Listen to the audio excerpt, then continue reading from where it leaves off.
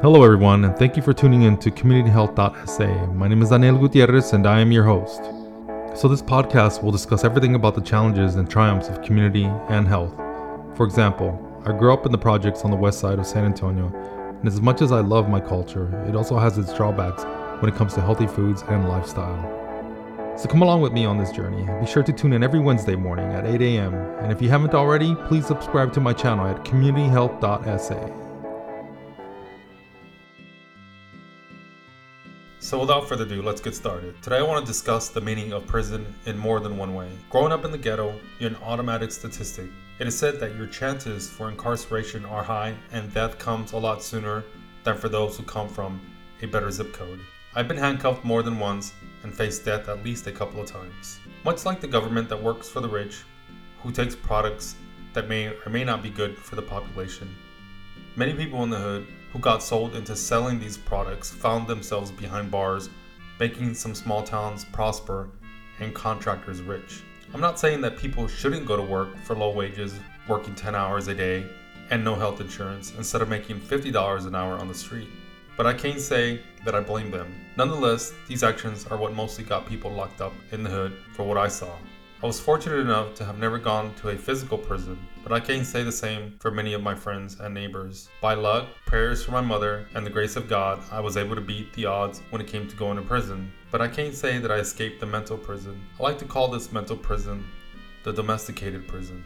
So what does prison mean? I've asked myself this as I've seen good people being locked up in the history books and in my neighborhood for stupid things like being poor and prohibition against substances that are illegal one day and legal the next. None of it makes any sense when you're financially oppressed.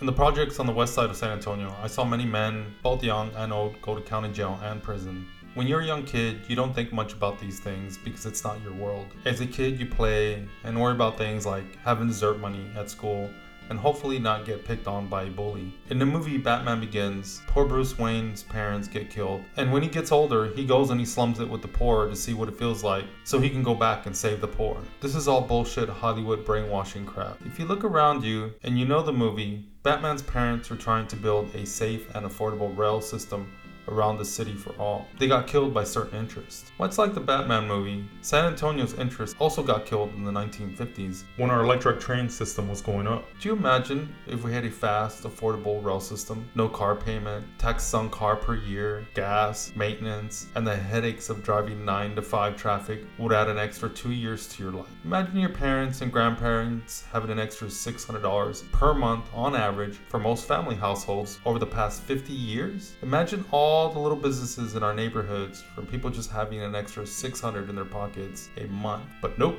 they're somewhere overseas in the Cayman Islands offshore stashed away. And yet some of us buy extra fancy shit we don't need to go with the cars, or go buy a brand new car off the car lot, and as soon as you drive, your price goes down by $7,000. I don't know about you, but I don't think it's a good idea giving someone an extra $7,000 who's enslaving and robbing your community. But that is how we are in a mental prison. We drive around and start thinking that we're better just because some asshole dug up some shit out of the ground, made it into a combustible polluting car, and put a brand logo on it. We adapt to this system. We believe that we're better. The rich dude on Batman had to slum it to get an idea of what it felt like.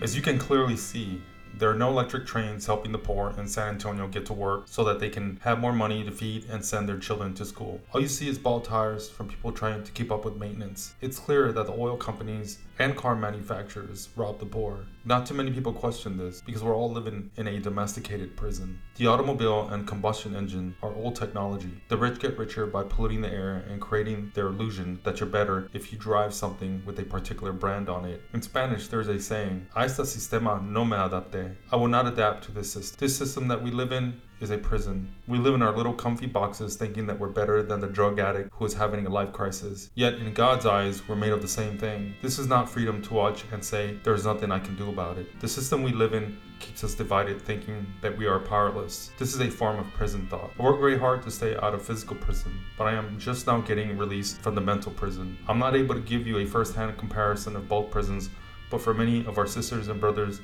that have gone to physical prison and are still in a mental prison, I say I care and love you and hope that one day you shine. When I see a person in crisis on the street, I send them blessings and say, may the God within you rise so that you may help our community. Before I go, I want to read a synopsis of a book called Brain Cells, Escape Your Mental Prison by Patrick Prohaska.